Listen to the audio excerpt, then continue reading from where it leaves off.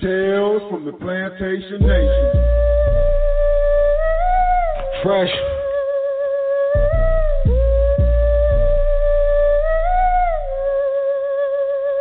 I look around for my mother and my little sister. What happened to my brother? Some motherfuckers killed him. Damn, my head's spinning and I'm sick to my stomach. Everything is pitch black and I can't see nothing. Everything was pitch black except the motherfuckers coming. I didn't mean to let them catch me. I was looking for my brother. All I know is that I feel an arm. Could be a foot, but a brother couldn't speak because his tongue they took. I was shook when I saw that fetus fall from the womb. But they came in the name of Jesus, man, I'm confused. We was fooled. Our village was burnt and all our tools. And now I'm probably on this cruise and a nigga shark food if I can't make it. Where the fuck's my destination? To the land of milk and honey, but I'm naked and I'm hated and Satan told me speak another language. Damn, it's fucked up on this slave ship. It's a dead body next to me. It's a dead body next to me. It's fucked up on this slave ship. It's a dead body next to me. It's a dead body next to me. It's fucked up on this slave ship. It's a dead body next to me. It's a dead body next to me. It's fucked up on this slave ship. It's a dead body next to me. It's a dead body next to me. It's fucked up on this slave ship. I look around for my mother and my little sister. What happened to my brother? Some motherfuckers killed him. Damn, my head's spinning and I'm sick to my stomach. Everything pitch black and I can't see nothing. Coming down off this black rob and think about jumping. The big homie threw a meeting, but he ain't talking about nothing. All I know is that he got an L. Could be a WAP, so he don't see it like they see it when it comes to them cops. But some shit that ain't about to stop. So they MIA, where they at? Working hard down in PIA. Private prisons make millions worth of CCA. Bro, I'm making like $1 a day. Man, when count time and your ass move, then you ain't dead. It's a toilet by my bed. I said if count time come, if your ass move, then you ain't dead. Bro, it's a toilet by my bed. It's a dead body next to me. It's a dead body next to me. It's fucked up on this slave ship. It's a dead body next to me. It's a dead body next to me. It's fucked up on this slave ship. It's a dead body next to me. It's a dead body next to me. It's fucked up on this slave ship. It's a dead body next to me. It's a dead body next to me. It's fucked up on this slave ship.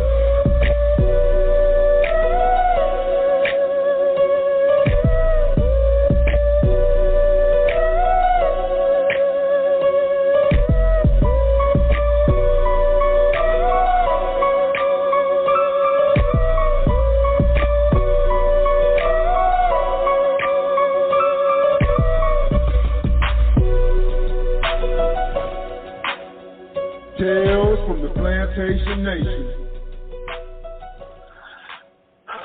Yeah. Woo! That's fresh. Welcome to New Nubian Music. Welcome to Tales from the Plantation Nation. It's your man, Sam Brown. Welcome back, everybody. If this is your first time, thank you for joining us. If this is not your first time, thank you for coming back. This is a very special show for me. That was my man, Sarah Fresh, on the intro with his with Slave Ship. I almost said it's fucked up on this Slave Ship because it is. But it's called Slave Ship, and it's on New Nubian Music. And I'm really excited today because we have a special guest, very special to me, Miss Porshe Taylor. And I got so much to say. And I want to tell y'all first and foremost why I'm so excited, because I pride myself on knowing a lot of real people. You know what I mean? I appreciate the fact that I'm surrounded by real folks, because you are what you surround yourself with. This real individual right here, though, who's demonstrated authenticity since before I got out of prison. Like, anytime my wife Jamelia showed up to, like, protest on my behalf or on a cause to change the laws, to make a legislative visit, you know, all the photographs that I used to get when I was in prison, they kept me going because people was out there fighting and pushing. Porshe was in a great deal of them. My guest today was in a great deal of them. So to now have an opportunity for it to come full circle and me to be out here and be doing Tales from the Plantation Nation and have an opportunity to interview our guest today is really special to me. So let me introduce my guest today, Porshe Taylor. She's the founder and visionary of Prison from the Inside Out, a 501c3 nonprofit serving men, women, and children impacted by incarceration. She is the first black woman to host rehabilitative programming funded by the state of California. Let's back up for a second. So she is the first black woman to host rehabilitative programming funded by the state of California, highlighting incarcerated authors. As a community leader and advocate and social justice and reform consultant, Porshe has partnered with various organizations and is a founding member of the California Impacted Families Project, a coalition of organizations and families directly impacted by the criminal justice system.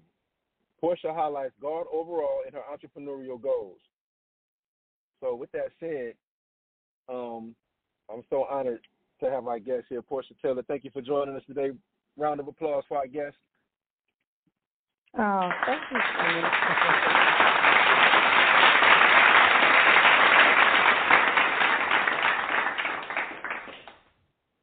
I definitely do not need a round of applause. As you said first, I am as real as I come. I consider myself to be very normal.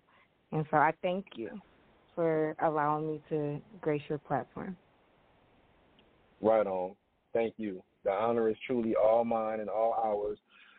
And somebody once told me, when somebody's giving you a compliment, shut up and take it. So I'm going to pass that on to you. You deserve your flowers right now. We want to give them to you. You are a true warrior. I respect your humility, but, man, we're going to clap for you. We're going to yell. We're going to scream. We're going to all the stuff. Thank you. I appreciate my flowers. Look, I appreciate the flowers. Thank you. Yes, ma'am.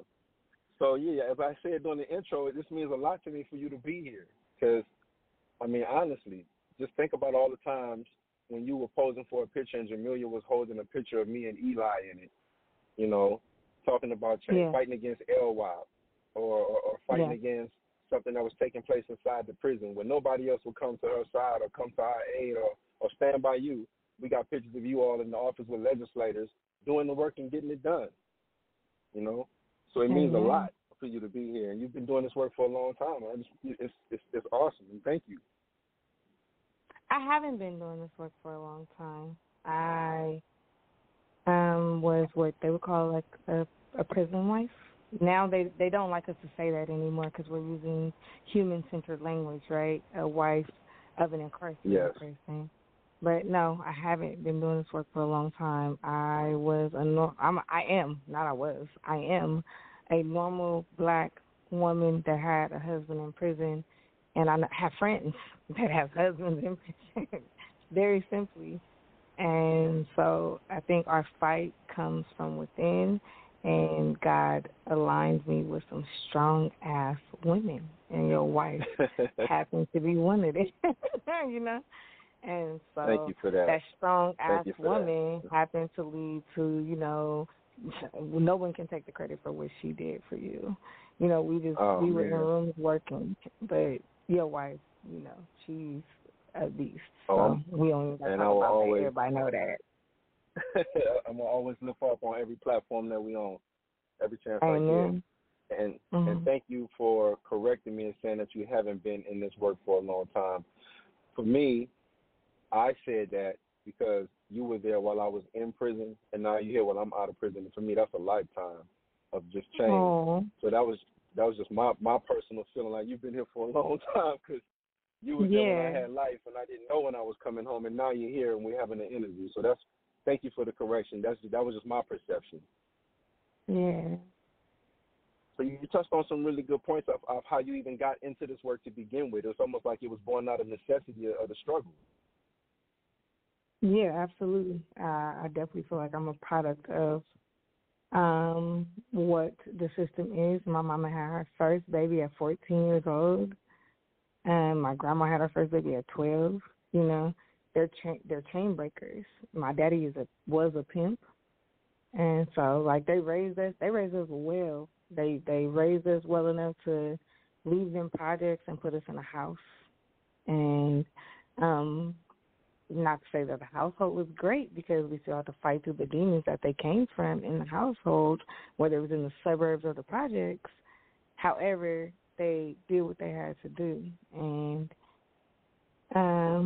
there was a lot of prison around me. And so I'm listening to what you're saying because this show, we have a really vast audience of people from variegated backgrounds, people who have been in the carceral setting before, people who are in prison right now, people who've never been in prison, folks who are system impacted only through their loved ones, those who've only seen what prison is like from TV, so forth and so on. And so as you talk, I always ask my guests to keep that in mind, that sometimes I need you to break stuff down to the lowest compound for people who don't automatically get what we're talking about, right? And, excuse me, like when you say I came up, there was a lot of prison around me, you know, and trauma around me. I'm just thinking of, you said I was raised well. For people who didn't grow up like us or not from our immediate speech communities and backgrounds, they'll say, well, how were you raised well if you went to prison? And so how would you answer that? I would say that my parents, although they came from low-income communities, they put us in a household that had food in it, that when we had questions for them, they knew how to answer us, that my daddy sat down and read books to me. I had a father, a black, strong father in the house with me. And he wasn't perfect, you know what I'm saying? But he is a damn good father. And he's alive now, 70-some years old, still fathering my kids. My kids are with him right now. Peace to you, Father. Peace to you, Pops. I traveled, okay? I went to Disneyland. I went to places of amusement. And these are from, like I said, I already broke down where my parents came from. So, yeah, I don't know, I think, in general, I had a good household. And so that's great. But you see the point that I'm making, because you will have people who will really ask that question, like, how could she say she was raised well if she went to prison? But I'm the same way. My mom I didn't go to prison. I went to jail. I went to jail several times. To jail several times. Yeah, I was great. I find, okay, so now even with that, so let me tell you, that's a subculture amongst us that would even discriminate between jail and prison. And see, and that's what I'm saying, there's stuff like that speaks about your level of like your deepness and understanding and where you are, because to the average person, like I'll be talking to guys in the 10P program, and a person will tell a story like, yeah, man, I just came down the street and I let off 100 rounds, and I was willing to let off 100 rounds and just, keep on riding, go get me a sandwich. And I'd be like, hold on, bro. We just said we were ready to let off 100 rounds and just keep going down the street like it wasn't nothing. I said, that's not normal. And we've been so desensitized. Yeah, we grew up this way that we're so desensitized that we don't trip it. If you talk to someone who didn't grow up like that, that's like, are you kidding me? So when you say, well, I didn't go to prison, I went to jail, for us, it's like, okay, I get you. I didn't go to the pen. You went to the county. I received that. But for somebody who hasn't done any of that, it's like jail is the gulag. It's Pelican Bay. It's all bad, period. So it's funny hearing you say that. You know what I mean? Yeah, I just like to really pay homage to the fact that, like, God graced me from making it to the more severe time. Cage is a cage, in my opinion. Thank God for that. And my daughters, and God, like, gracing me with my daughters, saved me from, I ain't gonna say I stopped being bad after I had them, but they definitely slowed me down tremendously to the point to where I think I only went to jail once after I had my kids. But before that, Lord Jesus. Thank God for that. I'm glad you never saw prison. And I celebrate you, and I tip my hat to you. And that adds to your narrative even more of why you're so special and why you're here. You know what I'm saying? Because you can speak on it. You can talk about it. And so with that, you're welcome. With that said, I want us to jump into our first segment, which is called These Are the Facts. And so when These Are the Facts comes on, I want you to listen to them, right? And if anything sticks out to you, I just want you to hold on to it, and we're going to come back and dialogue about it a little bit, all right? Okay. Sounds good. All right, y'all. This is Tales from the Plantation Nation. I'm here with my special guest, Porshe Taylor, and these are the facts. Hello, my name is Tanya Back. I am your sister, I'm your homegirl, and I'm your friend. And these are the facts.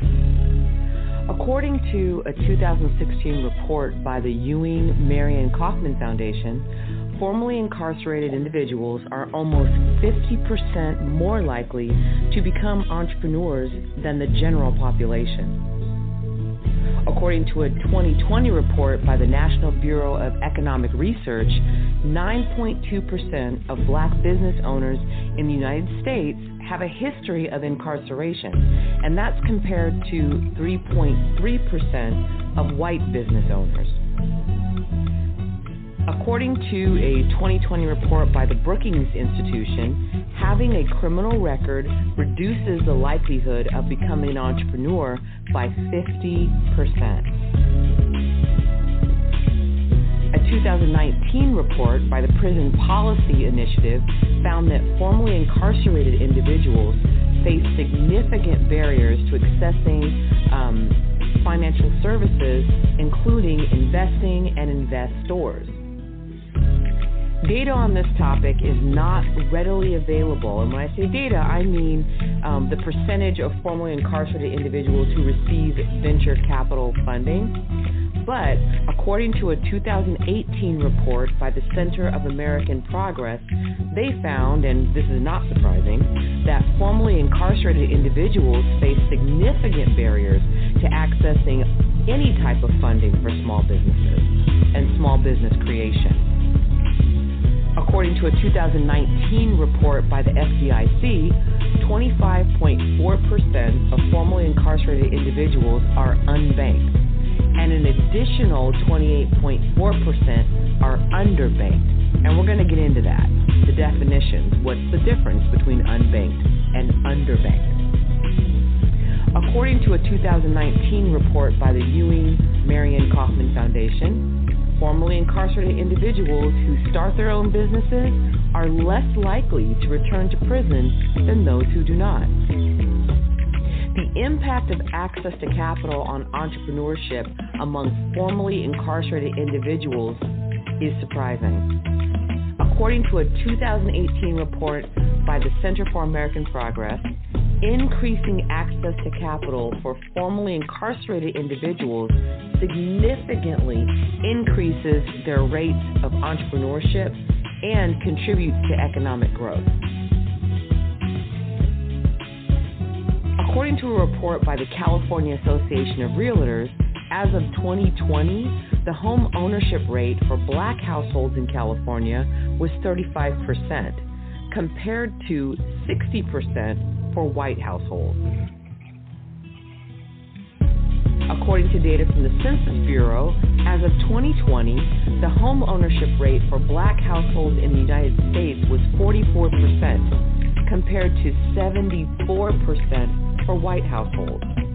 This disparity in home ownership rates contributes to wealth inequality and also limits opportunities for black families to build generational wealth through home ownership. According to a report by the National Association of Realtors, as of 2020, the home ownership rate for black households in Georgia was 42% compared to 73% for white households.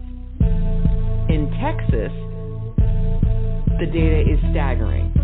In Texas, for black households, home ownership rate was 41% compared to 66% for white households. According to a report by the National Association of Realtors, as of 2020, the home ownership rate for black households in Louisiana was 38% compared to 72% for white households. The report further notes that systemic barriers to home ownership, such as discrimination in lending and housing policies, have directly contributed to the gap in the home ownership rate. These have been the facts. No spin, no blend, put nothing in. Strictly the facts.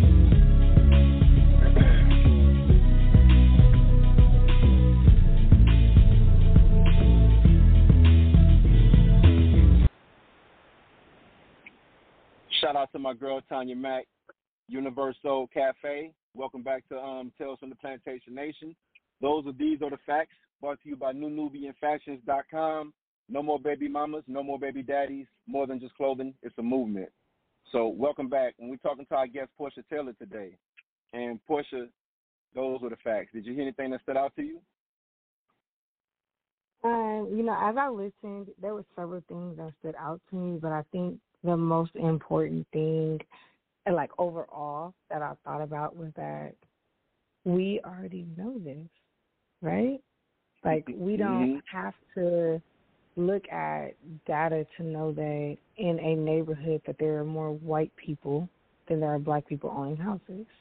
That they're like, I think that some people are scared to say that, like, you're white, I'm black, and that is what it is. There are more white people than black people that own properties. We know what redlining is. We know what gerrymandering is. And for those that don't, then we are in community teaching you. My org is. We going in prison talking to them about that right now. Good. But actually, like, what stood out to me is that, like, first of all, let me just, again, flowers. I loved that whole portion of this show. Thank you. Thank you. Shout out to my girl, Tanya Mac. Okay. Thank you, Porsche. That was so. And it's because of what you said. Like you said, one person might say this, one person might say that, or somebody might not want to say that, but let the numbers say it then. Like, in the end, these are the facts. No spin, no blend, no put nothing in. This is not my opinion. This is not Porsche's opinion. These are the numbers. These are the facts. So now that we have that understood, let's go from there. Period. Well, thank you for that. Moving back into what I was saying, no, that was super dope, though. I like that you're educating our community based on numbers. And you said earlier that there are people on here that are not impacted, right? They don't have what we have. So learning that way is going to so they don't see themselves. Yes. Yeah. Yes. So that's very impactful, and it also plays into ACA. That's right, because we all know that what's the words I'm looking for? Intersection. Is that where you're going? Intersectionality, the term that they're using right now to what? No, it's when everybody's independent interdependence. That's what I'm thinking of. Oh, okay. Independent interdependence, where everyone seems like they're their own individual, but we all are connected, and each one of our decisions does affect the other. Well, think about it. How many Malcolm X's and Martin Luther Kings were there? It only takes one leader, and then the world follows them. 100%. That's how it is. It takes one to effectuate change, and so. Yeah. You're the one that's on the show right now. Who knows how many people whose minds and hearts you didn't change already just in this conversation already. So there's so many things I want to talk to you about, man. This is getting better and better. You went to jail, came out of jail, and created a program to help people who are incarcerated, but not just incarcerated, right? That serves, like you said, system impacted, but also people who are incarcerated. And in doing so, especially for authors. So you're improving the literacy rate.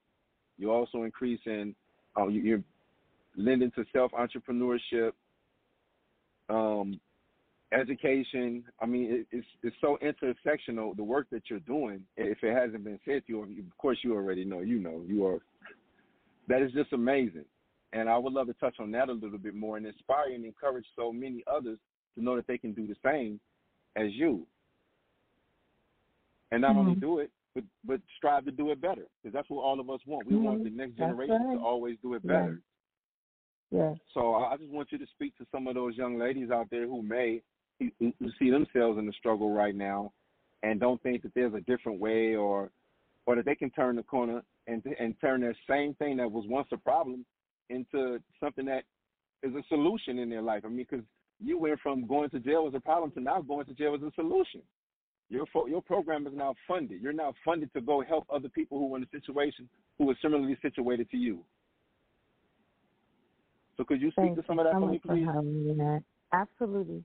I first want to give honor to God. My program is faith-based, and it's not my program. All my programs, you brought up the authors. My programs are all written by people who are currently incarcerated, and the programs that are highlighted and funded right now are funded by Edric Brown. V701. Shout out to Edric. Come on, he has parole board. Say it again. 70186. He is in Sentinel State Prison. Show up for him. Write a support letter. Send it to them parole board people and let them know. He is rehabilitating so people. No one in this life is perfect, but they over-sentence us and they over-struggle us. And he is one of those people. And I am a proud servant to be the carrier of rehabilitation through him, through his programs. And there are so many other young men, Jabre Dixon. That's right, Mr. Dixon. Who's in Lancaster. Yes, okay. Through Changes. That's right. He's doing amazing things. And so, what comes out of what is in prison is just powerful. So saying that's right. One thing.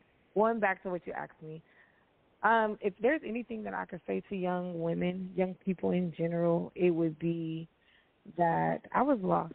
And as we're growing up, we're just kind of like living. We don't really know what purpose is. And God finds us when it's our time.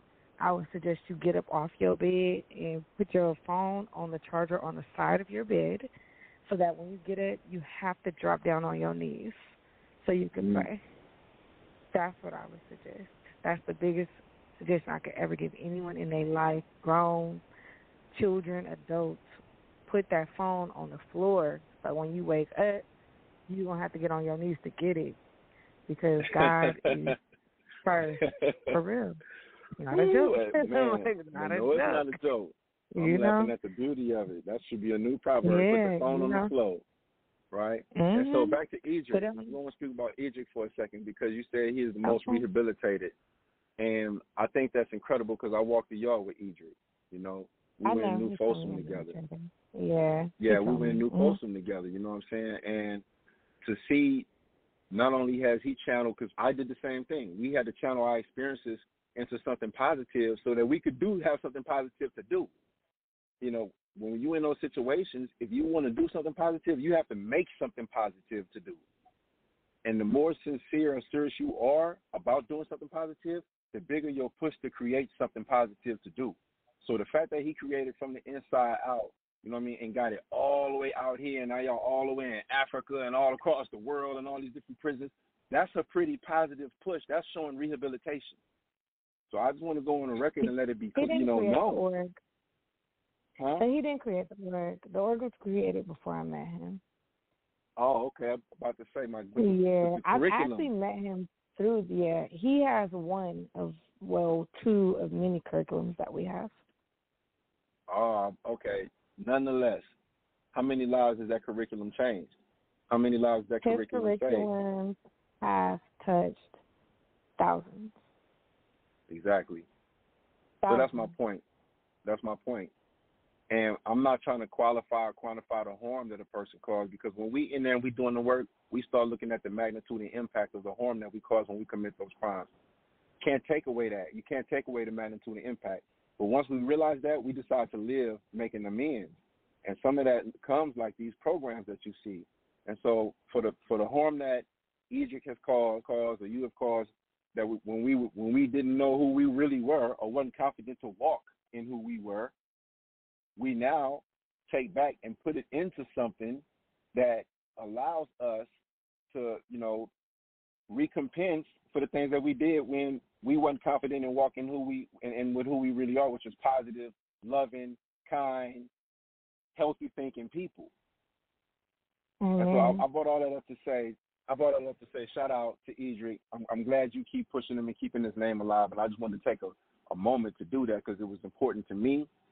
Because I pride myself on being authentic at all times. Amen. And y'all support him. Say a CDC number again and let folks know one more time, please. V as in Victor, 70186. Wow. Thank you. And I really love what you said to the women out there and anyone that was listening. My mom, hey, man, shout out to my mama, the high priestess. What's up, Queen? Shout out. Yeah. My mama taught me when I was small. I want to pray for her, if you don't mind. I don't mind. Porshe, please. I'm gonna make it real quick since it was not a part of this. Father God, thank you so much for just allowing us to be on this platform. Thank you for gracing us with the ability to be here, both of us, because we know our brother here that's leading this platform, he's just been allowed to do things like this from people when in reality you were preserving him for this time. His mommy has had health struggles, but she told him to keep on being a king. And I just want you to pray, lift up her soul and her spirit. Lift up her soul and her spirit. And give him peace as he does this show with me today. Amen.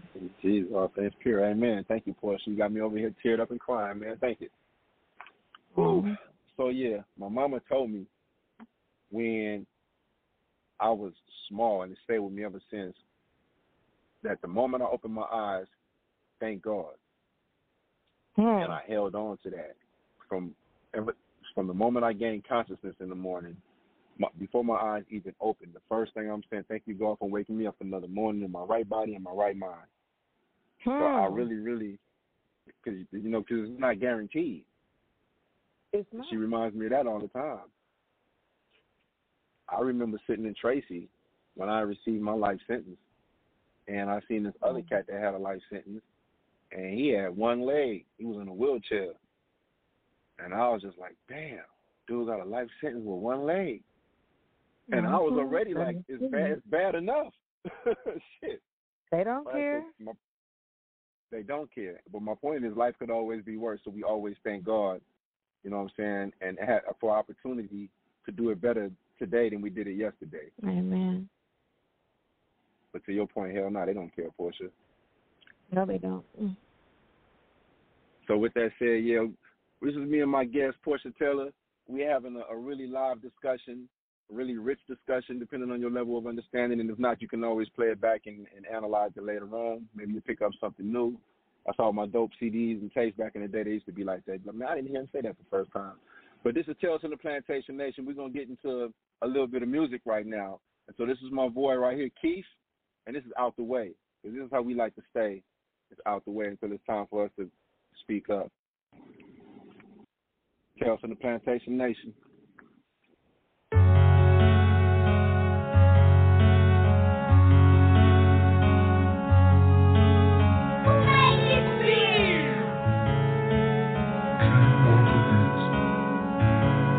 I'm trying to get it and stay out the way. I got the vision for forever pay. I told my bro when he come home, he straight. I got the uncle that's about to go late. I just still pray straight, a new state. I just go play all day. I'm just trying to get it and stay out the way. I'm trying to get it and stay out the way. I'm trying to get it and stay out the way. I got the vision for forever pay. I told my bro when he come home, he straight. I got the uncle that's about to go late. I just still pray straight, a new state. I just go play all day. I'm just trying to get it and stay out the way. I'm trying to get it and stay out the way. I ain't wanna rise and grind every day. Stuff a little something in his face. Find a better way to make plays. And at the end of the day, be straight. Wouldn't have it any other way. 40 on the hip every day. Drink in the trunk for the straight. One from the really killing for the pay. They be like, Cat, where you been at? I've been on the grind, nigga, chasing the spinach. Trying to get it up so I can handle this business. Trying to make sure my team stay with it. Cause of the pain, I'ma keep on grinning. Boy, you know the real stay spinning. I'ma keep you posted. Ain't no telling what I'm about to get in. I'm trying to get it and stay out the way. I got the vision for forever pay. I told my bro when he come home, he straight. I got the uncle that's about to go late. I just still pray straight, a new state. I just go play all day. I'm just trying to get it and stay out the way. I'm trying to get it and stay out the way. I'm trying to get it and stay out the way. I got the vision for forever pay. I told my bro when he come home, he straight. I got the uncle that's about to go late. I just still pray straight, a new state. I just go play all day. I'm just trying to get it and stay out the way. I'm trying to get it and stay out the way. I'm trying to make meals, fuck just making bills. I like to live like I like to live. Sacrifice, I had to give. Keep it concealed, that's just how it is. Separated, make from the real. Yeah, they be hating, but the fuck I don't give. I don't do much, I just be chasing strill. Keeping it real, they chasing the bills. I come to you, I say trapping the wheels. Together we grew up, you know how it is. I wanted the riches, you wanted the hoes. You wanted the Honda, I wanted the Rolls. You wanted silver, I wanted gold. We wanted different, that's just how it goes. Truth in the matter, you already know. You wanted to blow, I wanted to grow. I'm trying to get it and stay out the way. I got the vision for forever pay. I told my bro when he come home, he straight. I got the uncle that's about to go late. I just still pray straight, a new state. I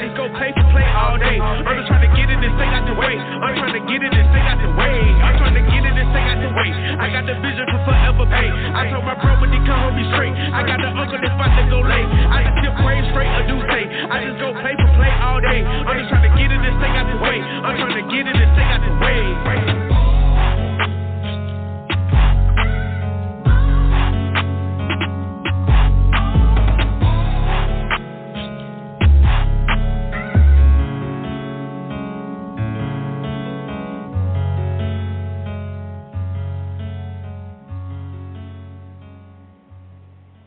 I'm just trying to get it and stay out the way. Shout out to my bro Keith right there, man. That's the artist going the hardest. Brought to you by Aim for the Heart and the 10P program.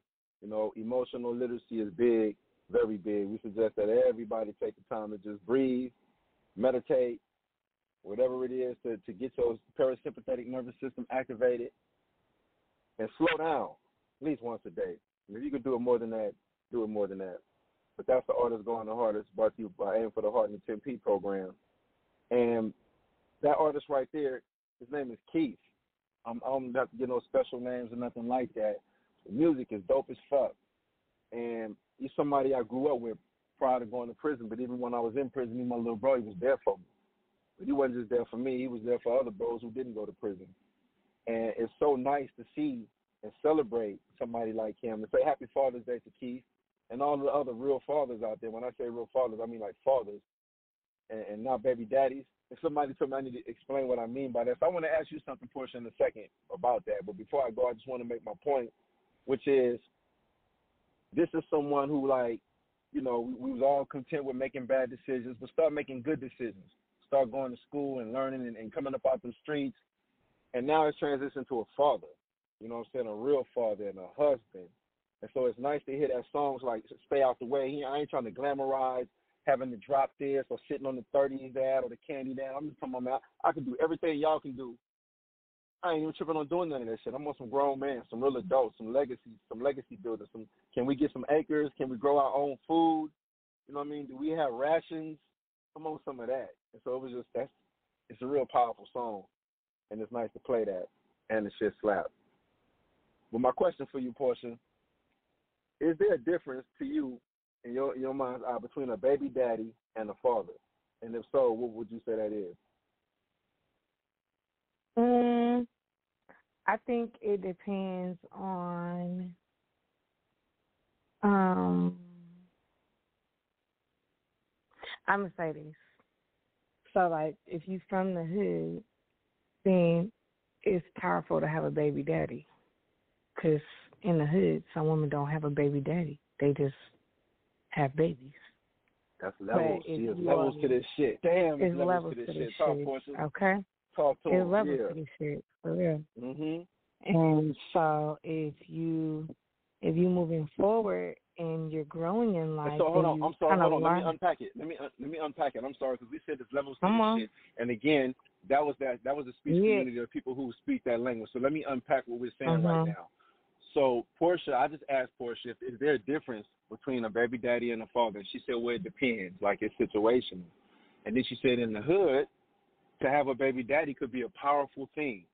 And what that means is, you know, for a young woman who don't even know who the father of her child is, right? So there's levels of, like, the trauma, the degradation, the struggle that people go through.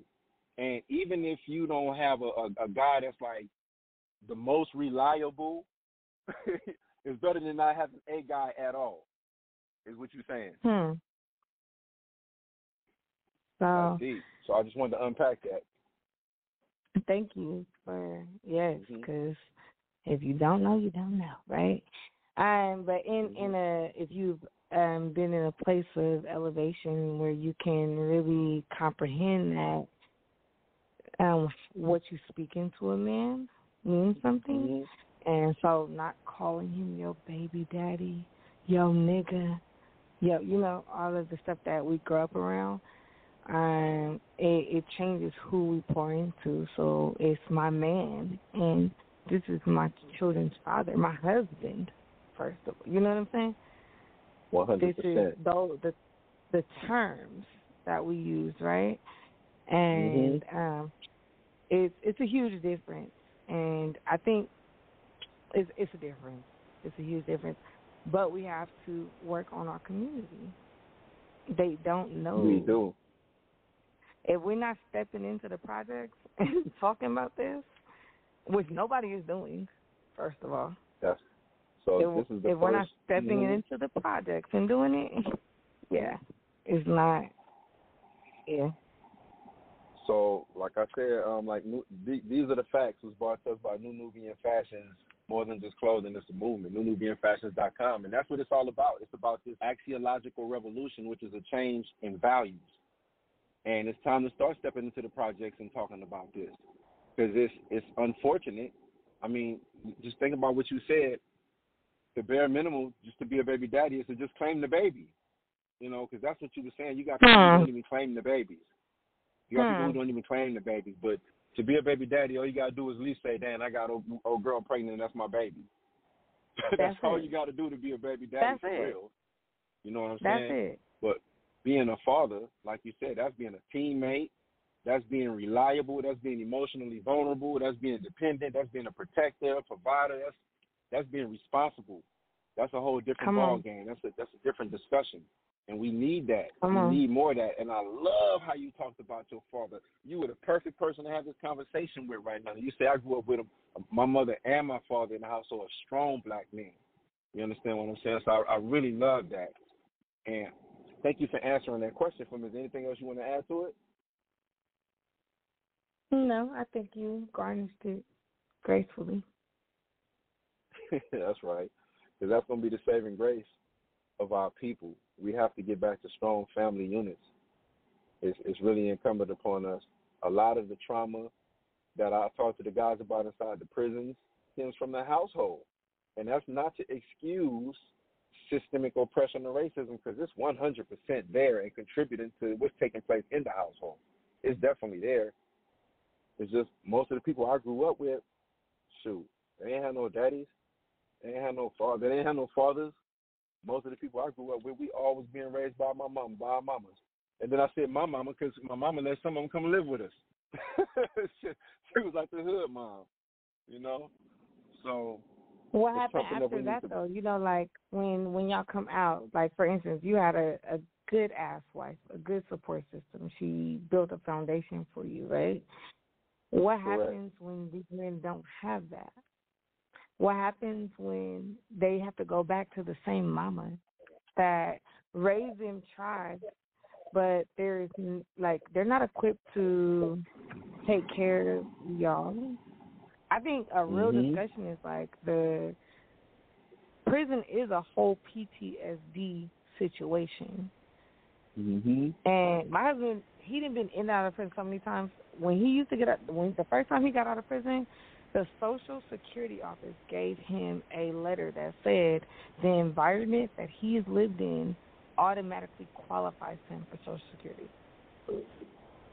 Yeah, I think it's called yeah, for real. I think you what's the words I'm looking for? Damn, impacted system, a citizen. No, it's not second-class citizen. It's something like impacted citizen or something like that.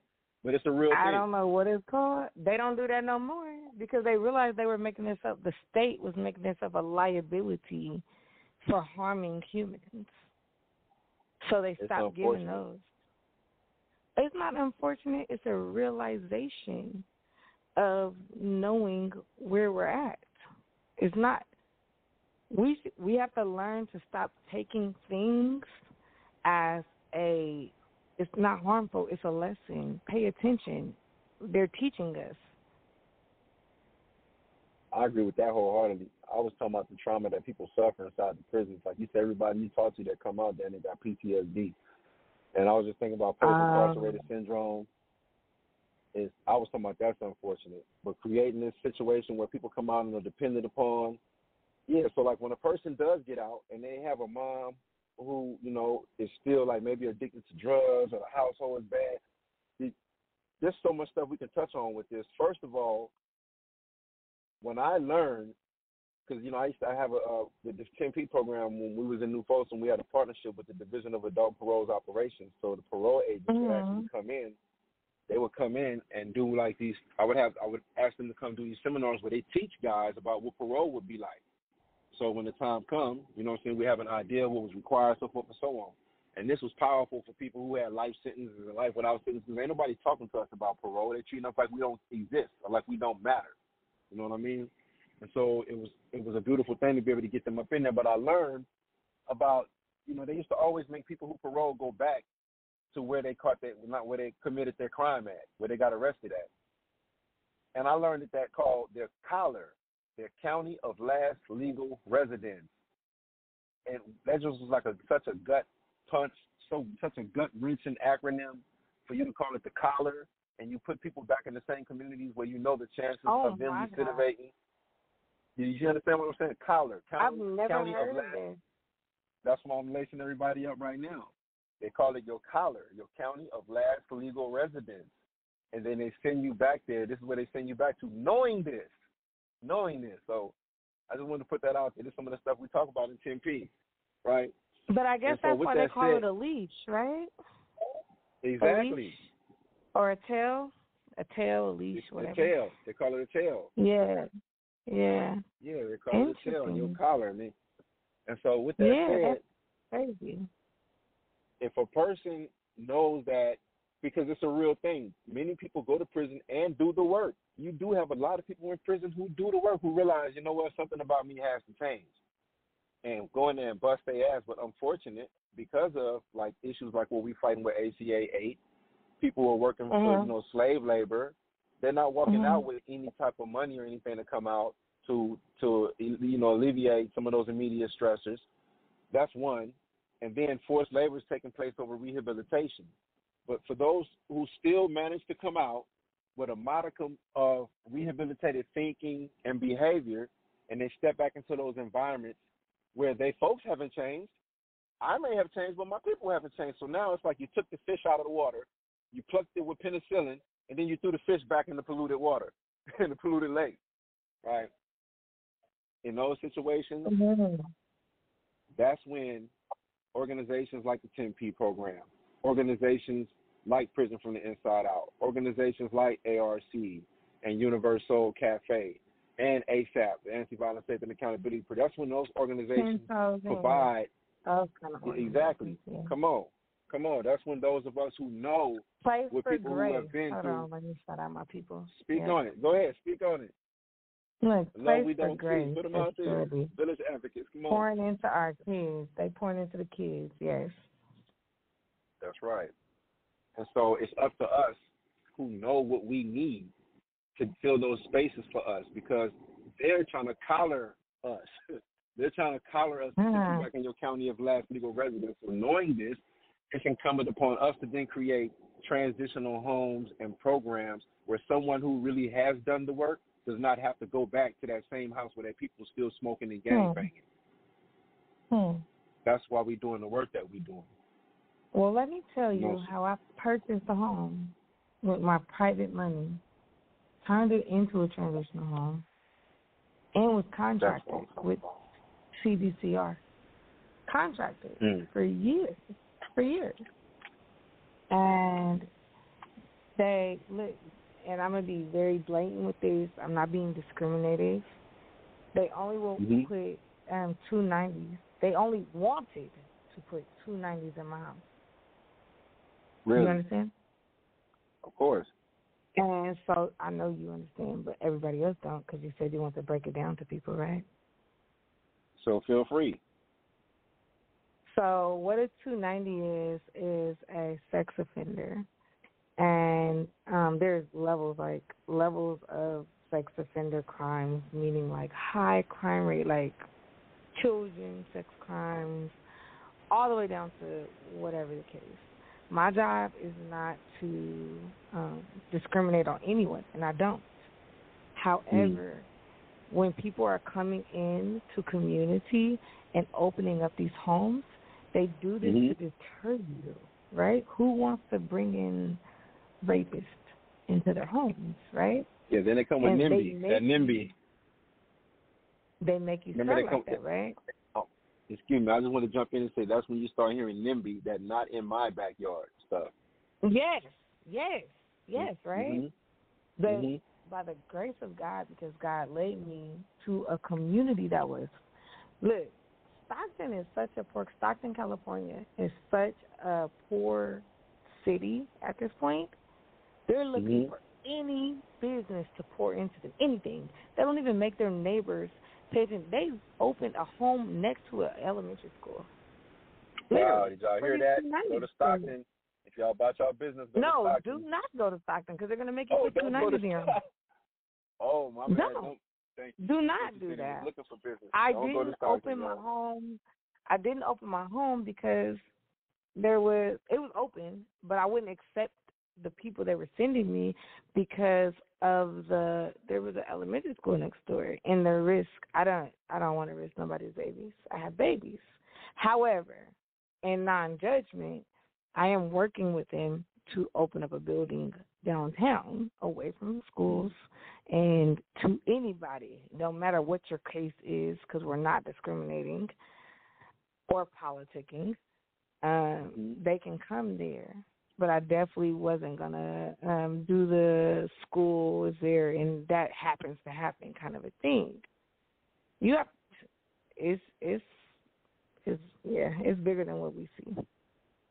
It is, and it's very important that we not discriminate against folks for having those type of crimes or trying to reacclimate into society. So I think that's big, what you're doing there. And I've been having discussions with people around there, too, because it's not enough. It's not enough places for them to land, for them to actually, feel the support that they need in rehabilitating and striving to better themselves as well. So I tip my hat to you for that. And I want to say, congratulations on your recent graduation at Lancaster, and shout out to all those men. I wish I could have been there for that graduation, but I just wanted to tell you congratulations on that, and to all your recent graduates too. Oh, it was so powerful. I'm so proud of the men that took the time to do that work. My programs aren't easy, and I don't like the programs that Edric wrote or my programs that I wrote also. They're not easy. And that's good. And as they spoke in the class, the videos will be coming. So follow me or follow my org at prison, FTIO _Inc. Because, the videos will come, and they're going to tell you that they have to dig in, and they have to talk. And what they share in that room is private. They're on a level 4 yard. Okay? You know, man, this your yard, right? 100%. I would have been there. They're on a level 4 yard. How they live is different. Level 4 is we ain't coming in to play, and we ain't worried about a level 1. We're coming in to help our people, right? And that's right. They said that the work that they had to do made them know each other in a different way, even if they have to be across the building in different cells when they can't talk, 100%. And that's how you have to know. You have to know that about prison. You should tell them about that because only you can, about how prison people can't talk if they are in different political environments. Certain political environments, it's just segregated. And I won't say that a person just absolutely can't talk to someone. Well, it depends on, how they're housed. Solitary, there is no one to talk to. But in the situations that you're explaining where different races or gangs and people are there and they're politicking, they could hey, what's up? They could say what's up, hey, how you doing or something. Chances are pretty low. Everybody will say what's up to you, but basically I'm gonna kill you first chance I get. It depends on how high the tension is on the yard. So when we talk about these level 4s, it goes from funk on sight. As soon as you catch one, because it could be a lockdown just ending. As soon as you catch one of those guys from that race or from that gang, get them. It could go from that to, oh man, that guy's from that race. Just don't trust those guys. Keep your eyes on them. To it just ranges from between those temperatures, And it's always nice to then see. That's what makes what you're doing what we're doing, what they're doing, so powerful because that's what was handed to all of us. That racism, that discrimination on the yard, that bias, that fight over this handball court and this table, that shit was handed to me when I went to the pen. I had to like go past that shit, and it's nice to see like all the races and all the people doing that. Like, you know what? We've been here tripping for like decades on each other. And all the time, all everybody had to do, like I go in there telling Mar, I said, listen, bro, y'all don't have to be no snitches, no informants, no anything to go home. All you got to do is do the work, period. You know what I'm saying? And I'm not trying to diss anybody that may be on the SMY yard who went PC. I'm saying this to those guys who be on these main lines, on these level 4s, on these 180s, who don't want to go in the parole board and talk about how they used to be in the gang, but they're not in the gang anymore. Wow. But you ain't got to go tell on nobody. All you got to do is show that I ain't did nothing to nobody. I haven't. That's it. That's it. My work won't speak for itself. I haven't had any disciplinary infractions. In that room, and I want to share this because I was in a prison yesterday for 5 hours. Please. And the 5 hours that I was in there, and then when they say it's over, you know, they yell at them. They don't just be like, all right, close it down. Okay, gentlemen, close it down. You know, they yell at them like they're kids.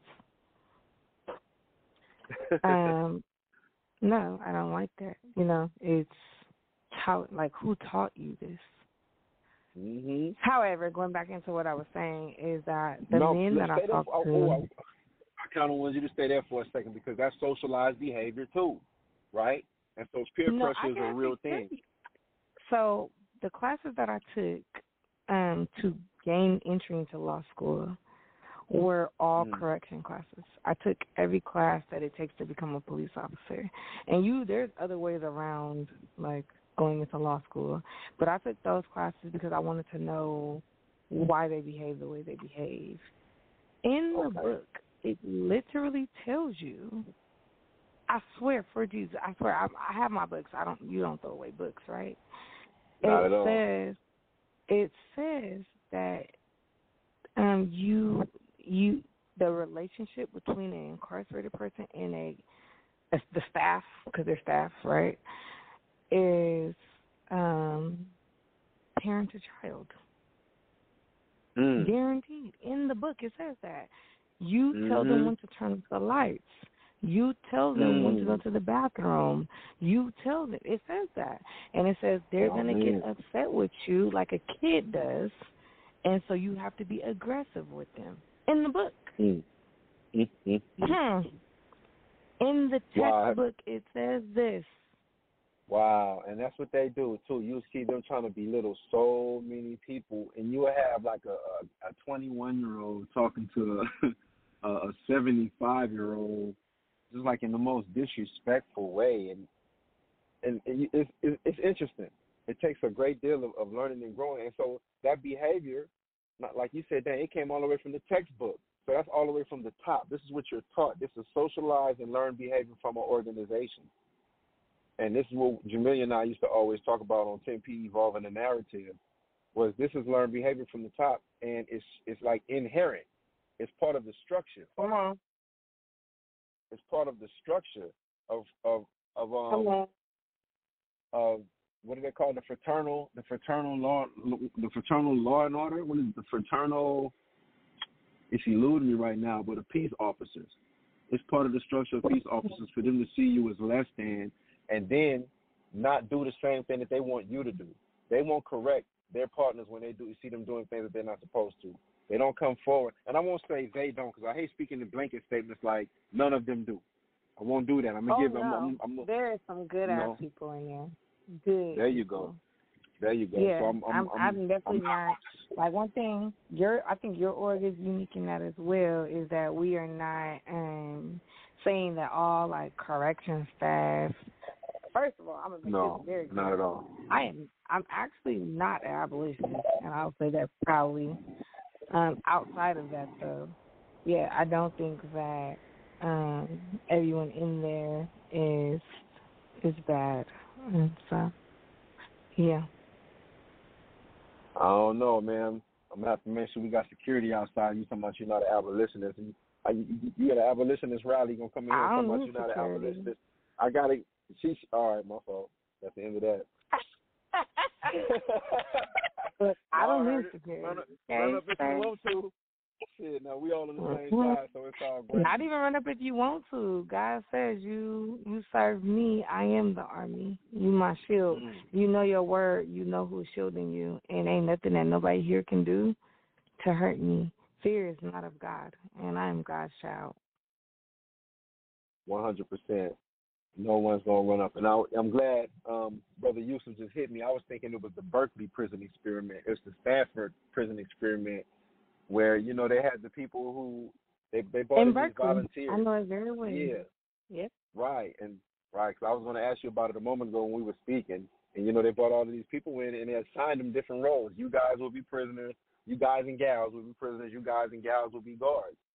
And after a while, the people really did get into those roles and, you know, mentally of being subjugated and of being superior and inferior. They really took on those roles and to the point where they went to, like, D-roll. It was some, like, they couldn't believe how intensely they really felt. I think the intention program was, like, 30 days, and it didn't last a week? No, it did. It lasted, 7 to 10 days? Yeah, but you know what? I will say for clarification purposes, you may not be a prison abolitionist, but you are 100% a slavery abolitionist. I think that we have to start. We do want to break down systems, right? And that we do want to do. I come from a place where I know some real killers. Okay, this is your platform. Speak on it. Speak however you feel comfortable. I am going to. We are human, and as we are human, we do need to acknowledge accountability. There's a lack of that in our work. I am going to tell everyone to be accountable for what they are and who they are. And sometimes, do I believe in the system that we have that they're fixing us? No. But I do believe that there should be a system to fix us. And as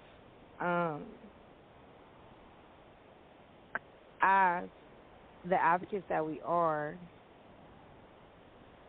I don't feel like we're pouring into the right verbiage or the right community to really fix what we're doing, because there is heart. The heart is lacking. These people, our people need love, and it's missing in the abolishment. We're like, abolish it, abolish what? Like, what are we abolishing? Why are we we're taking away the systems because they created it. But are we really looking at, before we take the system away, what the hell are we going to do with our people when we take it away? It's like so Moses that's my point. And the Egyptians. I'm sorry, go ahead. What are we going to do? So that's my point. When what you're talking about is there are people who make bad decisions and harm folks, commit crimes, and they need to go somewhere, is what you're saying. You can't just wake up tomorrow and there's no prisons, because there's some motherfuckers who belong in the prison right about now. I got that. However, I don't think you're saying that there should be slavery in any form, because I know you. We didn't talk about this before. I know you don't support slavery. Not. But yeah, so that's what I'm saying. We're on this platform for a reason. Yeah.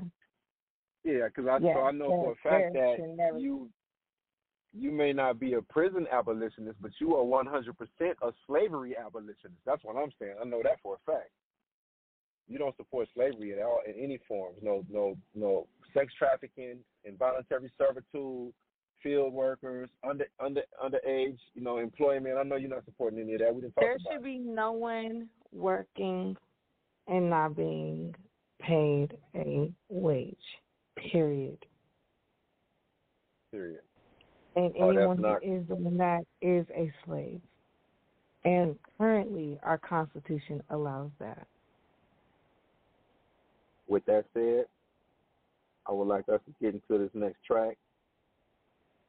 My boy Gasworks. Hard to Love. Keeping it live. Plantation Nation. Here with Porshe Taylor from the Inside Out. And we'll be right back. Let's go, Brother U. Oh, yeah. Oh, yeah. Let's go, let's go. Oh, yeah. Can you show me how to love you? Cause I'm falling and I'm so dead. That I don't wanna used to talking about my long way. They was talking down until they seen that you was saucy. Now these booty bitches on me. Oh, I know that I'm hard to love. I don't make it easy to trust. My heart is faking, have me fill it up. And I don't wanna be the one to do you wrong. We fell out of love, it was all because of me. I got you where I want now, man, it way today. If you break my heart, then it's right back to the street. Cause all the wrong I've done finally catching up to me. Oh, I know I got issues that I can't ignore. You the angel that I've been praying for. Just wanna be everything that you need me to be. Can't you see? You must be used to me lying. And you know that I'm a player too. I know you're tired of waiting and trying. Why can't we make it? I don't wanna fight, I need your body next to me. Marinate you right just like the perfect recipe. Just wanna keep this love burning like a third degree. So let me know what you want it to be. Show me how to love you, cause I'm falling and I'm so dead. That I don't wanna used to talking about my lonely. They was talking down until they seen that you was saucy. Now these booty bitches on me. Oh, I know that I'm hard to love. I don't make it easy to trust. Yeah, my heart is faking, have me fill it up. And I don't wanna be the one to do you wrong. Remember when we were running wild, me and you would run the town. If I had a pack, you made it back and you would run it down. You would walk 100 miles, I ain't have to dumb it down. Feel the same pain from the pains when you love your child. We was in the game, but I never seen you gain a foul. Hustle never changed, you remain, you were quick to die. If I met you back in the day, you would've paid me. If I got my bands from the blade, you would've paid me. Food stamps, government aid, she going crazy. PPP spending, investing, I'm getting lazy. She my little yeah, who? My little baby. I'm a daddy that you could never play me. Never learned to trust, got it after mud. Still recovering from lust, shit, I'm hard to love. Blue strips like a crip, red bottom blood.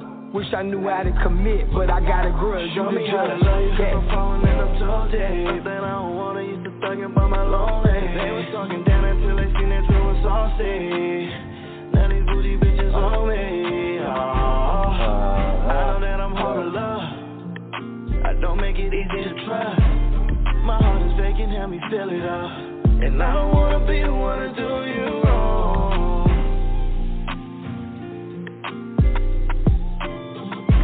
Can you show me?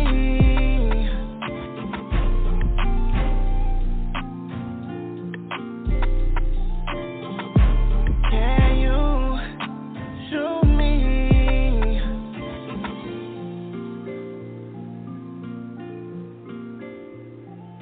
Woo.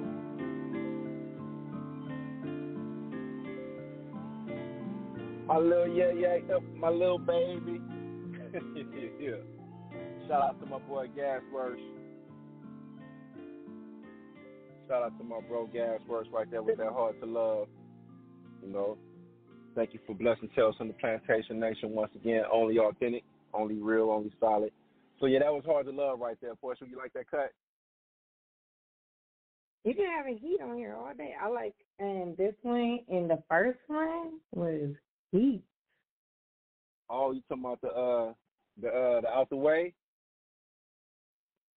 My boy Keith, yeah. Yes, it was fire. I was like, okay, that was heat. He came through.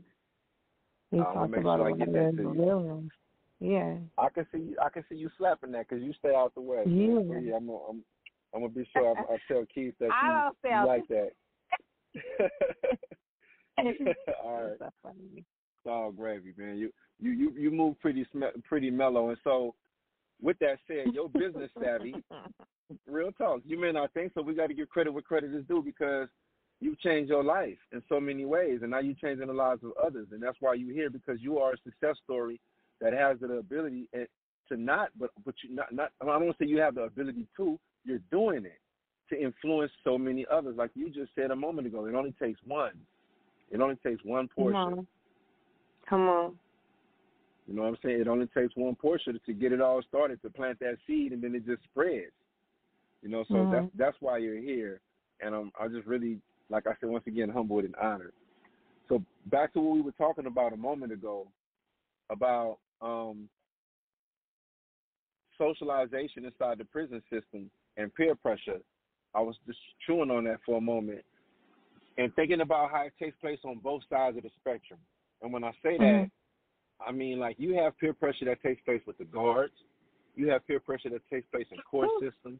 Just like you have peer pressure that takes place in gangs. You have it taking place on the yards. People are concerned about what their coworkers are going to say or their peers are going to say. How many times have you heard, oh, he's an inmate lover, or he's soft on criminals? You know, and a person would just go against how they really feel because they don't want to be ostracized by, you know, by their peers or their cohorts. It's a very real thing that you see on both sides in the prison. And so I just wanted to come back and speak on that for a second, because it is true, and it's part of that human nature that if we take that type of stuff into consideration and start seeing it as like someone who committed a crime is encourageable, and then like when somebody who works in law enforcement is just corrupt, because that's not the case. Everybody a person who committed a crime is not automatically a bad person, and a person who works in law enforcement is not automatically a good person, nor are they automatically corrupt. You know what I mean? And I do. It's about finding that. Could you have any? What was the aha moment for you when you realized that? Because I didn't always feel like that. I grew up feeling like police was like. I grew up on my NWA, like fuck the police. You know what I'm saying? And I can tell you, I remember one time. I tell you one time, Porsche, I was talking to my cousin over the phone when Hurricane Katrina happened. He was in New Orleans, right? And you know, the city was just going crazy. It was just like chaos. And he was telling me about some people who had shot the police. And at that time, I was like, yeah, they shot the police. And he was like, hell no, we need them police. And I was like, no, this is my cousin, you know, that I grew up with. I was in the streets with and everything. And when my cousin said, hell no, we need them police, it really, like, shocked me to hear somebody who I was so near and dear with say something like that, because that's not how we grew up talking about law enforcement. But now I have been in prison. I don't have any children. I never had a wife at that time, any responsibilities. And my cousin had been out. He's a family man. You know what I mean? He had lost, by this time he had lost someone to children to the game or to negativity and all that stuff. So when he was like, man, we need them police. And it just was a really eye-opener for me, and I started looking at things differently. So I want to ask you, like, did you have one of those moments where something, or did you always grow up not seeing all police as bad? No. I think I didn't really have one of those moments. Like I said, I think the last time I went to jail was 2017. I founded my org in 2019. It was, I never had I know the rules of the game. I grew up in the game. The game don't change for me, personally. And it's not about politicking. It's about how we are raised. And we have to start really culturalizing the fact that the game is really not a bad thing. It is rules to how we learn to survive. And police don't protect us. In my city right now, the whole damn police department is under federal investigation. Why would my community trust them? Why would they? We are not, my org does not promote against police. We do not promote against authority figures, as they call them. However, we have to look at what authority came from, what the history of them, and how that is still impacting today, and why in a city that is full of black and Hispanic people, the whole police department is under investigation. And they killed a black girl, and they have to let the killers out because the police are so rogue. corrupt. Mm. Rogue. So you know what I'm thinking. So yeah, correct. Yeah. So something we've been thinking for. Oh, go ahead. I'm sorry. It's more so to the point to where when we talk about the game and how I thought about it, it wasn't a game. It was my life. And when I turned 30 and started doing the work that we're doing right now, going into prison, I didn't I wasn't thinking about the backlining of that. I was thinking about healing our community. So I think the big answer to your question is no. I didn't have an awakening moment for like that. Thank you for that. Yeah, I did. I had to have that moment because I grew up hating police. I grew up in New Orleans. You know what I'm saying? My whole community was black. Everybody was black there. The preacher was black. The alderman was black. The crack dealer was black. The crackhead was black. But the majority of the people who wasn't black was the police. You know what I'm saying? You had some black police, but all of them weren't black. And they would come around there. And I remember my mom told me when I was 11 years old, she said, if you ever see the police and you by yourself, run. So my dislike for the police was instilled in me ever since I was a child. You know what I mean? Like, they done beat my uncle to death. Then they killed him right around the corner from my house. Let me clarify. I'm so sorry to interrupt you. The game comes with not liking the police. I said that I grew up with the game. Okay, so I just want to clarify that. I grew up with the game. So, yes, what you're saying, yes. Okay. Yeah. Right, and so I grew up just like with this total, man, all police are bad. I grew up where all white people are bad. That's just how I was raised coming up from where I was from. And when I moved to California, you know, I ran into these police who I felt like reaffirmed everything my mama was teaching me about the police. That was first white man called me a nigga to my face was a police out here in California. You know, the way they operated in the criminal justice system. It was just reaffirming everything that I had been taught about the police. So I was like, there are no good police. The system is corrupt. All the representatives are corrupt. And it wasn't until I actually found myself incarcerated and got to observing peace officers up close and personal, you know what I'm saying, that I started to see them as individuals, as people, because I didn't like them blanketing me all the time, like, you inmates. I'm like, stop blanketing me in with everybody. I'm my own individual. You know what I mean? And I used to always be like, well, these COs, and I'd be like, nah, this one right here, this CO, though, he don't be extra'd out. This dude don't be doing nothing extra. He actually kind of peaceful and be minding his business. So I started seeing a difference in people. And then when my cousin said what he said to me, I was like, you know what, it's true. But then it goes even deeper than that. As far as these police forces go, they work for us. That's what we need to know. So something I was thinking about that we used to brainstorm on is you have no, like you said, why should I trust them? Why I don't have any incentives? But that's because we didn't put them in position. And I think if we get our organizations and we start putting, remember they used to have ROTC when we was in school. I think that if we start putting together these junior police academies and we start choosing people from our own community to say it's okay to become a police officer, to come back, police your community, and we start pumping out our own little cadets, I think slowly but surely that's how we would change what we have right now. Because then you're going to have people that really directly come from the community. They went to school, police academy together. They're going to come out. And so this is what I think we should do. We should do that with attorneys and police in the same fucking building, and we should do this all across the country. Then we can start talking about breaking up, or breaking down police departments around the country. But we have to put systems in place first before we just talk about disbanding something. Right. Amen really, to that. Really enjoying our conversation, Porshe. I think that's powerful. And the mind of creators are amazing. So I want to salute your mind, and then, of course, always highlight my sis, because I know the power that it takes to pour into men. And y'all are a powerful couple. I just want to pour into my sister. Thank you for that. And I should not have special shout out to your other half too. He showed me love every time I see him. And he's always supporting you too. So I really appreciate it. Amen to that. So we've been having a really lively conversation with Porshe Taylor from the inside out, and I'm just like, this is, it's one of the dopest shows, man. I really appreciate talking to you. You coming on and honoring us. So what I would like for you to do, I want you to take the time to give all of your identifying information, shout out anybody you want to shout out, anything you think you want to say to people in prison, out of prison, whatever. I want you to just have your moment, you know what I'm saying, and get it out. Where can people find you, locate you? How can they support your work? How can they support the organization? Everything. Okay.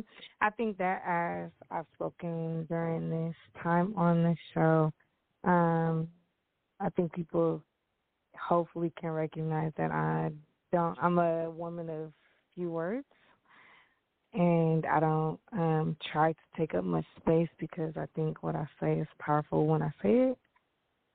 I am, small can be great, right? I'm 5'1", but I'm big. Wow, you're giant. I'm 5'1", but I'm big, humbly. I can be found, my org, y'all don't have to find me, find the org at prisonftio_.inc, and that's on all platforms. That's on Instagram, Facebook, and Twitter. If you find the org and you would like to contact me, you will find me through my orgs. And outside of that, for folks that are inside, y'all know what time it is. It ain't been no different from 4 years ago. I'm not playing. I'm coming for y'all. I'm fighting for y'all. It's no jokes about it. I'm a real one. When I come in, I talk to y'all like I'm a real one, whether them COs, whoever is in front of us, are there. This is God's ordained mission. Nothing can stop it. And when I walk in them gates, people walk out with me, and there's facts on that. There's facts on that. So just, know that the fight is not over. You don't have to be hopeless. Speak on it. You don't have to be hopeless no more, because there is no gate that God can. When I tell you like this, hold on, because this is God's words, not mine. I'm about to start preaching to y'all. He didn't give me a flow. I'll start preaching God. When I tell you that when God leaned in on me, there is no gate that the court, that no CBCR, there is no gate that can close on you that God can open.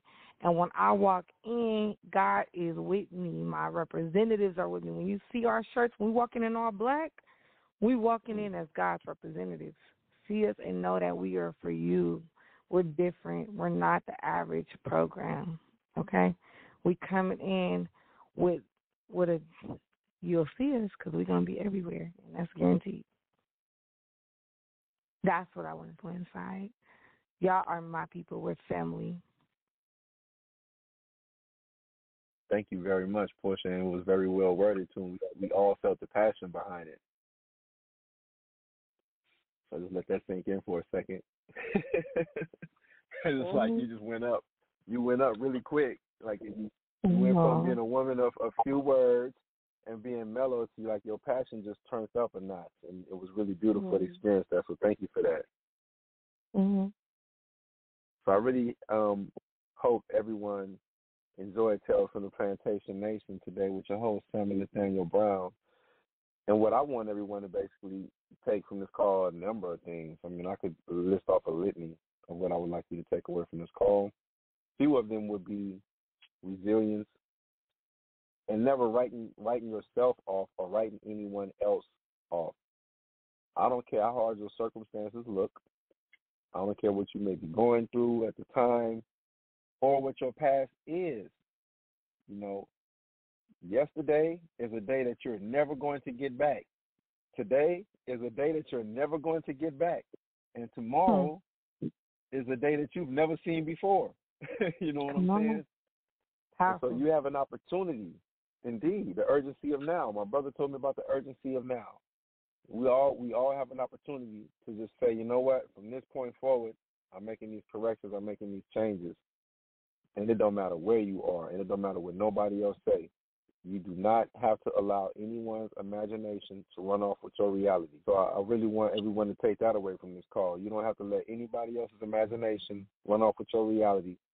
If they see you as he was just a dope fiend, or if they see you as he was just a gang member, or this dude was a sexual offender, or this chick was just a prostitute, or they can see you how they want to see you. How do you see you? Come on. That's what matters. Because in every scene, you're going to be the one that's there. That's right. Every scene, you're the only actor in every scene. So what matters most is what you say about you. And we just want to really impress that upon everybody. Period. So, Porshe, really thank you for joining us today. Once again, it's been an honor, sis. You are a true queen. I know you don't, really look forward to receiving all this praise, but today is the day that we're just giving it to you. Whole bunch of flowers, man. Thank you. I love that closing, too. Just, I want to let you know that was a solid closing. Wow, thank you for that. It's from the heart, and it's inspired by our conversation today. So once again, everybody, thank you for coming to Tales from Plantation Nation. Shout out to Dr. Taffany Lim, who's going to be coming on and speaking about the importance of higher education in the carceral setting. If it wasn't for Dr. Taffany Lim, I would not have my bachelor's degree right now. You understand what I'm saying? She has worked tirelessly and effortlessly at making sure that higher education is available to people who are serving life sentences or life without sentences. And some of those guys who have gotten those degrees no longer have life without. And then now they're on the streets being contributing factors to society. And I'm one of them. I had a life sentence. And I have a bachelor's degree now in communication studies.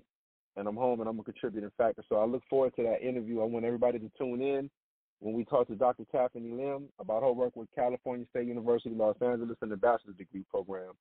Once again, thank you, Porshe. My name is Samuel Nathaniel Brown. This is Tales from the Plantation Nation. And as always, it's a pleasure. And we out. Tales from the Plantation Nation. Fresh.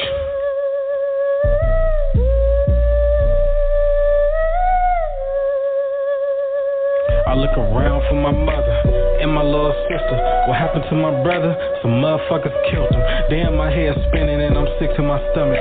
Everything is pitch black and I can't see nothing. Everything was pitch black except the motherfuckers coming. I didn't mean to let them catch me. I was looking for my brother. All I know is that I feel an arm. Could be a foot, but a brother couldn't speak because his tongue they took. I was shook when I saw that fetus fall from the womb.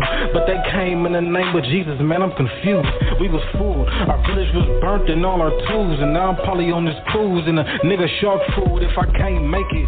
Where the fuck's my destination? To the land of milk and honey, but I'm naked and I'm hated. And Satan told me speak another language.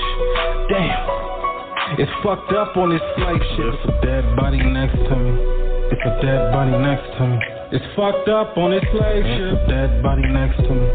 It's a dead body next to me. It's fucked up on this slave shit. It's a dead body next to me. It's a dead body next to me. It's fucked up on this slave ship. It's a dead body next to me. It's a dead body next to me. It's fucked up on this slave ship. I look around for my mother and my little sister. What happened to my brother? Some motherfuckers killed him. Damn, my head's spinning and I'm sick to my stomach. Everything pitch black and I can't see nothing. Coming down off this black, bro, I've been thinking about jumping. The big homie threw a meeting, but he ain't talking about nothing. All I know is that he got an L. Could be a WAP, so he don't see it like they see it when it comes to them cops. But some shit that ain't about to stop. So they MIA, where they at? Working hard down in PIA. Private prisons make millions worth of CCA. Bro, I'm making like $1 a day. Man, when count time and your ass move, then you ain't dead. It's a toilet by my bed. I said if count time come, if your ass move, then you ain't dead. Bro, it's a toilet by my bed. It's a dead body next to me. It's a dead body next to me. It's fucked up on this slave ship. It's a dead body next to me. It's a dead body next to me. It's fucked up on this slave ship. It's a dead body next to me. It's a dead body next to me. It's fucked up on this slave ship. It's a dead body next to me. It's a dead body next to me. It's fucked up on this slave ship.